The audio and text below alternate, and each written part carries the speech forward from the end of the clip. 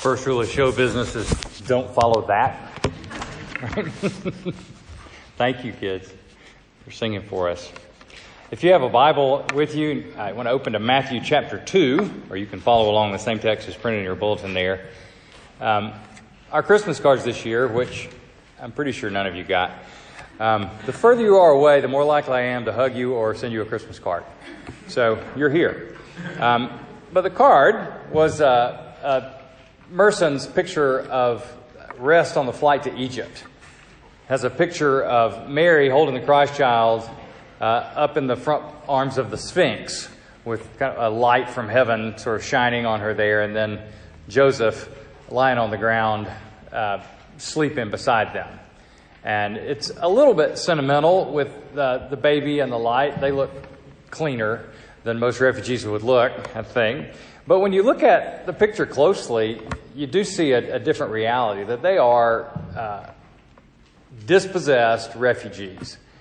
And they have had to leave in the middle of the night with nothing, and they're by themselves, and they've got this baby, and their life isn't anything like what they thought or hoped it would be. They had to leave because of Herod's tyranny. Herod, who may be crazy, maybe not, he's very violent nonetheless, had issued his decree that all the male children under 2 years old around Bethlehem were to be killed. And having been warned in a dream, Joseph and Mary leave, and they go to Egypt. But the slaughter of the innocents shines a light on human evil in the world. Right? The world suffers under the rule of false kings and tyrants. And they're experiencing this firsthand, very brutally. But the story of Herod and the slaughter of the innocents also shines a light on why we need a Savior like Jesus to come to put an end to the evil in the world, so that it won't always be this way, and this won't always be our experience. Both the suffering of victims under human evil and cruelty needs to be redressed, and then something needs to be done to stop and change the cruelty of the perpetrators of evil. And so we're going to look at this story. You kind of have two different sets of characters. You have the parents of the children, and you have Joseph and Mary, who are the victims of violence, and you have Herod and his soldiers, who are the perpetrators of violence. And the hardest thing I'm going to ask of you tonight is to identify with both sets of people. That Jesus came not only to rescue us as victims of human cruelty and evil, he came to put an end to our cruelty and evil in the world too. And we need to be rescued on both counts, as victims and as perpetrators. So let me pray for us, and then we'll read the scripture. Father, we ask that you'd give us a greater honesty and insight into our own hearts than we naturally have. We ask that in the stories of these people that we're going to consider tonight, that we would feel the need that we have of a Savior like Jesus to come to our rescue. So speak to us, we pray in Jesus' name. Amen. Matthew 2, beginning at verse 13, says, "Now when they had departed, behold, an angel of the Lord appeared to Joseph in a dream and said, 'Rise, take the child and his mother, and flee to Egypt, and remain there until I tell you, for Herod is about to search for the child to destroy him.' And he rose and took the child and his mother by night and departed to Egypt, and he remained there until the death of Herod. This was to fulfill what the Lord had spoken by the prophet, 'Out of Egypt I called my son.' Then Herod, when he saw that he'd been tricked by the wise men, became furious, and he sent and killed all the male children in Bethlehem and in all that region who were 2 years old or under, according to the time that he'd ascertained from the wise men. Then was fulfilled what was spoken by the prophet Jeremiah. A voice was heard in Ramah, weeping and loud lamentation, Rachel weeping for her children. She refused to be comforted because they are no more." And this is the gospel of Jesus Christ.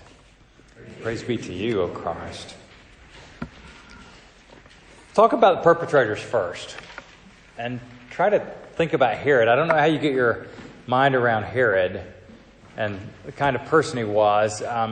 He seems clearly driven by power and ego, but it feels like more than that. It feels like he's mentally ill. Like paranoid.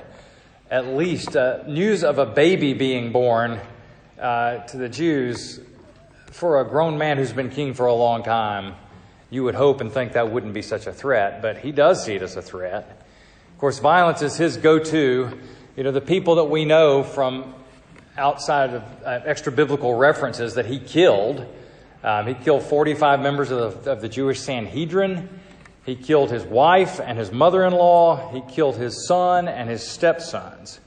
And that's what we know with the limited information you get from that time period. But another way to look at it besides paranoia is to say that Herod's really the first person who clued into who Jesus really was. He was the first person who perceived the threat and took it seriously. He was called the King of the Jews, is his title. And if he hears that there's going to be another King of the Jews, he knows that that can't be. There can only be one.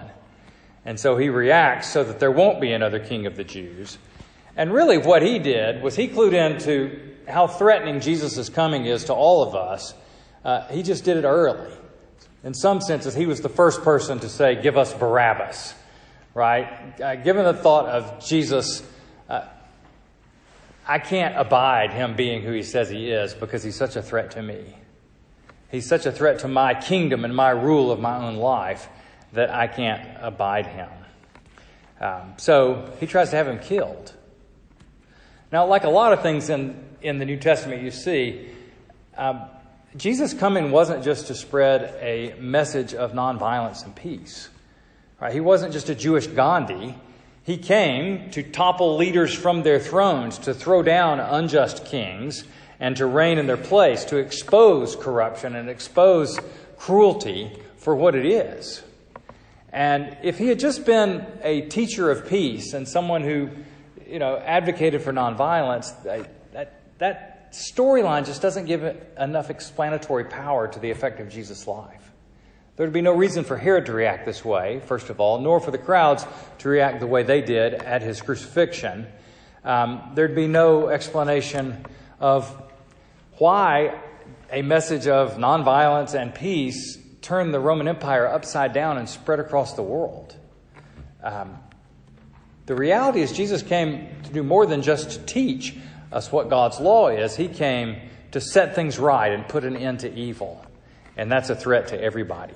When you finally figure out who Jesus is, you're left in a situation where you can't like him. Right? You can't like Jesus. You either have to love him and bow before him, or you're going to want to kill him. If you like Jesus, you don't understand Jesus. Nobody that liked Jesus ever stayed in that place in his life and ministry. People either went to the give us Barabbas side or they bowed down and worshipped him. And that's because they figured out who he was. He comes as a threat. Now, the reason say that and talk about it is that it's important for us to understand why he's a threat to us. And that when we look at the problem of evil in the world, we realize that a large part of the problem of evil in the world is inside of us, not just external to us. That we're part of the problem, not just the victims of it. That's why there's a quote in the front of the bulletin. I don't know if you had a chance to read it. It's from a man who was a survivor of Auschwitz. And he said that in order for people to be honest about their own capacity for evil, that it would behoove us, if it were possible, to have every man and woman in the world, at least for a day or an hour or so, be present in the death camps while they were operating still, to see what's going on. He said this would be like a test of maturity for people before they could get married or vote or get a driver's license. And the reason he gave for this, and you can see it there, he says, I believe this peek into hell would ripen their image of the world. For only those who have seen how little is needed to peel what is human from us, to turn us again into animals, can understand the world into which we are born. You see the weight of his argument. The problem is it's a cheap shot at animals, because animals are not cruel the way human beings are. Right? We're not just turned into animals, we're turned into devils. We turned cruel.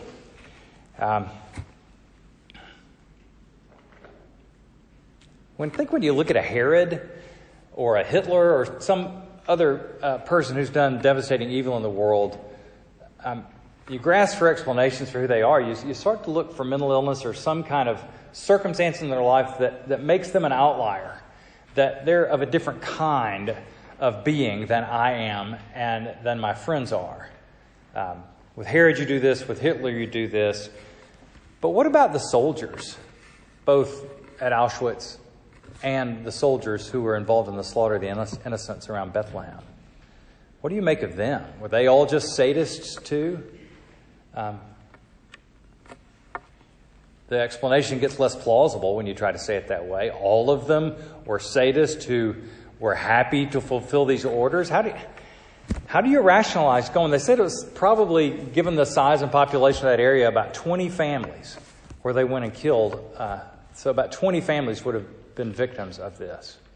And the soldiers went and carried out these orders. How did they manage their consciences doing that? It's hard to imagine, hard to understand. You think, what kind of a person would not stand up in a situation like that and say, "You're crazy, of course I'm not going to follow those orders"? What kind of devil would follow those orders? How dare you give me those orders? But they didn't stand up. They found a way to rationalize going ahead and taking part in this. What kind of people wouldn't stand up in a situation like that? Well, the answer is people like us wouldn't stand up in a situation like that. People like us typically don't stand up in situations like this. And these kind of situations, we know, are fairly common in the world. Because what the soldiers had to rationalize at some point is this. It's like, there's something in my life that's more important to me than being the kind of person that doesn't kill little children.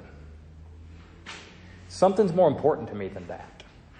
It's a functional God in your life that you are committed to serve no matter what. So maybe that's the security of your job and your income for your family. You think, I can't stand up against this. I would lose my job. I might even be imprisoned. I can't afford that kind of a loss. So therefore, I will go ahead. For the sake of my functional God of security and work, I will go ahead and commit these crimes for His sake.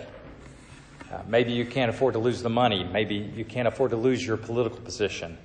Maybe you can't afford to lose your reputation as a soldier in the Roman army. Maybe you just can't afford to lose the comfort that would come if your security and money were put at risk. But all of us, when we sin, when we lie and abuse people, and when we debase ourselves, and when we steal and kill and hate, we do it in service of our idols, our functional gods. And if those things are important enough to us, and if we fear them enough, we're able and willing to do remarkably terrible things.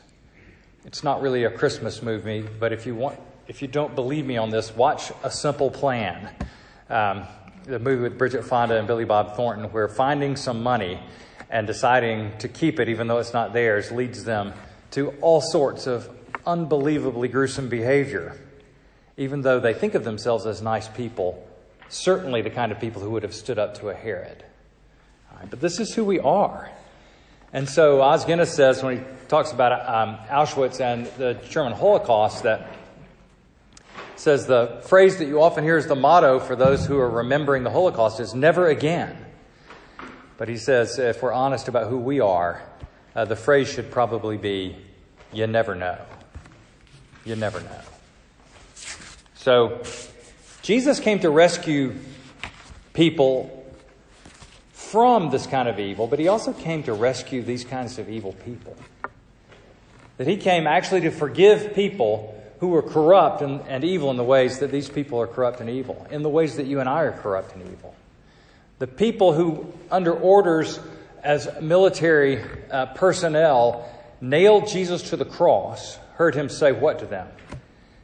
Father, forgive them, for they don't know what they do. He came to forgive people who are not just imperfect or not just human. He came to forgive people who are His enemies, people who are deeply broken morally. like us, to set us free from our guilt that we could never make up for. What do you do if you're one of these soldiers for the rest of your life trying to tell yourself that you're a good person and convince your family that you're a good person? What could you ever do to change that story in your head or their heads? And no matter what you did, it's like you're still the person who perpetrated the slaughter of the innocents. That's who you are now. And Jesus says there's forgiveness for anybody, no matter how bad. No matter how bad. But he also frees us from these functional gods that tyrants can use to leverage us into horrible behavior. We don't have to be afraid of somebody who can take away our security or our position or our income, because we have a Savior who said, I promise that my Father will take care of you if you trust me and obey me. And so he sets his people free to resist tyranny, to push back against cruelty, to push back against bullying, to not be so easily swayed by and subject to it. Because Jesus came to rescue perpetrators of evil. But he also came to rescue victims of evil, to come to their aid when they think no one will ever come to their aid. You've got these families, first of all, the parents of these approximately 20 boys that were killed. What did they ever do to deserve this? I mean, they're bystanders, basically. Who knows how much they even knew about Jesus? They may have seen a few strange visitors, but who knows what they even knew about him? And their collateral damage somehow in this war, this cosmic war between God and the devil, and between the tyrant and those who he feels threaten him. And of all things, you think, what's worse than losing a child at that young age? I mean, that is literally a fate worse than death. No parent would say that living that way is better than dying. And yet here they experience this for no good reason. It's pointless. Of course, he says in his narrative, he quotes Jeremiah and says, this is Rachel weeping for her children with a loud lamentation, refusing to be comforted. Of course she refuses to be comforted. How can you be comforted in a situation like that? That's the kind of suffering that hardens many people's hearts towards God in the first place. That say, I'm just not sure that I can sign up with a God who would let this happen in his world. And of course, that's a poignant complaint. But what are the answers given to? Where is comfort when you suffer under the meaningless cruelty in this world that so many human beings suffer under every day? What are the possible words of comfort you can give to parents in this situation? What comfort can a materialist give who believes that the natural world is all that there is? He can say, toughen up, suck it up, buttercup, nature is hard, it's red in tooth and claw, this is the way things are, stop being so sentimental. I think that goes against something that's deeply and basically human in us. We don't just ignore these things and say they don't matter because it's just the way things are and we have a stiff upper lip and we're stoics. There's no comfort in that. Overgeneralizing, the religions of the East would say that the comfort we have in suffering is to deny suffering. To say that, like everything else in the physical world, it's illusory. And the hope that we have is not to somehow grieve well or find comfort for our grief, but to detach ourselves from our grief, as well as all other desires and emotions. The hope from the East, as the Japanese Zen teacher T.T. Suzuki said, is excarnation, not incarnation. Excarnation, to remove yourself from the feelings and experiences of bodily life because they are illusory and not real. Which sounds like cold or cruel comfort to these parents. To say that their love for their child is illusory, their grief is illusory, and the hope that they have is to ignore it, to be dispassionate in the face of their children's deaths. The hope that Christians have doesn't answer every question or every perplexity we have. We're going to talk about it a little more in depth next week, Lord willing. but the hope we have is in the incarnation, is that we have a God who sees our suffering, who cares about our suffering and does not ignore the cries of the oppressed, and who intervenes and experiences our suffering firsthand himself. Only Christians have a God who can be empathetic to them in their suffering. And he's also the God who's promised to end it. He said our tears and evil that causes those tears is going to come to an end. It will not always be this way. And so victims of evil find that they have a rescuer, someone who comes to their rescue, someone who's experienced what they've experienced and who has promised to put an end to it. And so you come to Joseph and Mary last as you think about the characters in this story. Also victims of human evil. Their strange life has just gotten stranger.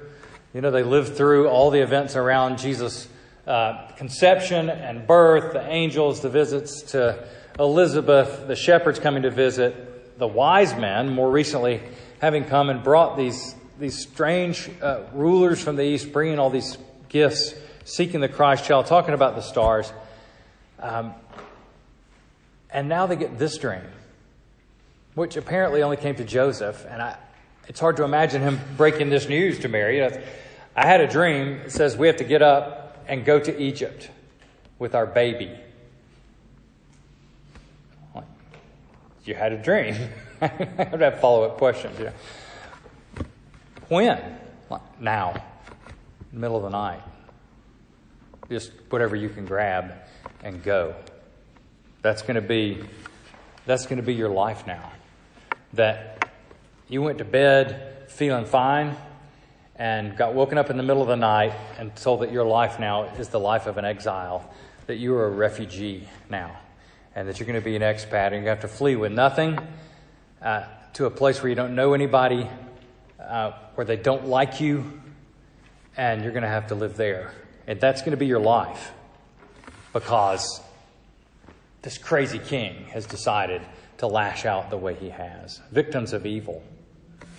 All of a sudden, in the space of one night, they become people like Emma Lazarus described. The tired, the poor, huddled masses yearning to breathe free. They became the wretched refuse of teeming shores, homeless and tempest-tossed. That's their life now. They are refugees. And they're victims. And their victimhood and other people's cruelty and evil feels like it often feels. It feels like shame. Right? It feels like shame, which is the refugee's experience. Not because of anything they're culpable of doing, but it's just shameful to be without a name, without papers, without a job, without knowledge of the culture that you're in, without any of the things that normally give you a sense of security and dignity. And now this is what's happening to them. People, like all of us who are made for glory in the image of God, find themselves debased by indignities and shame all the time. And it's not supposed to be this way. It's a result of evil in the world, and Jesus has said he's going to come and put a stop to that. And the way he did it is to come and identify with our shame, because his life was filled with shame, things that he didn't deserve, but that he experienced. The birth in a manger, in a barn, is undignified. There's not room for the likes of you in the inn. He became a refugee, an expat, so he was there, from ages 2 to 5 or 6, probably, if they get the dates right with when Herod died. When he's learning language. And so he's learning Egyptian, I guess, and Hebrew, Aramaic. But he's like an expat now. He doesn't fit anywhere because his accent's always going to be funny. His experience in Egypt is always going to be shaping in his life. He was slandered throughout his public ministry.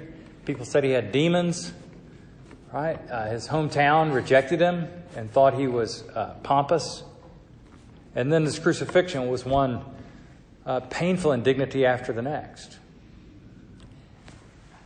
He's felt our shame from the inside, is what that means. We have a God who cares about our shame and who comes to us, loving us in it, dignifying us in our shame and through it, and promising that this will end, that the result of his work in the lives of Christians is that they will be restored to the glory of the children of God.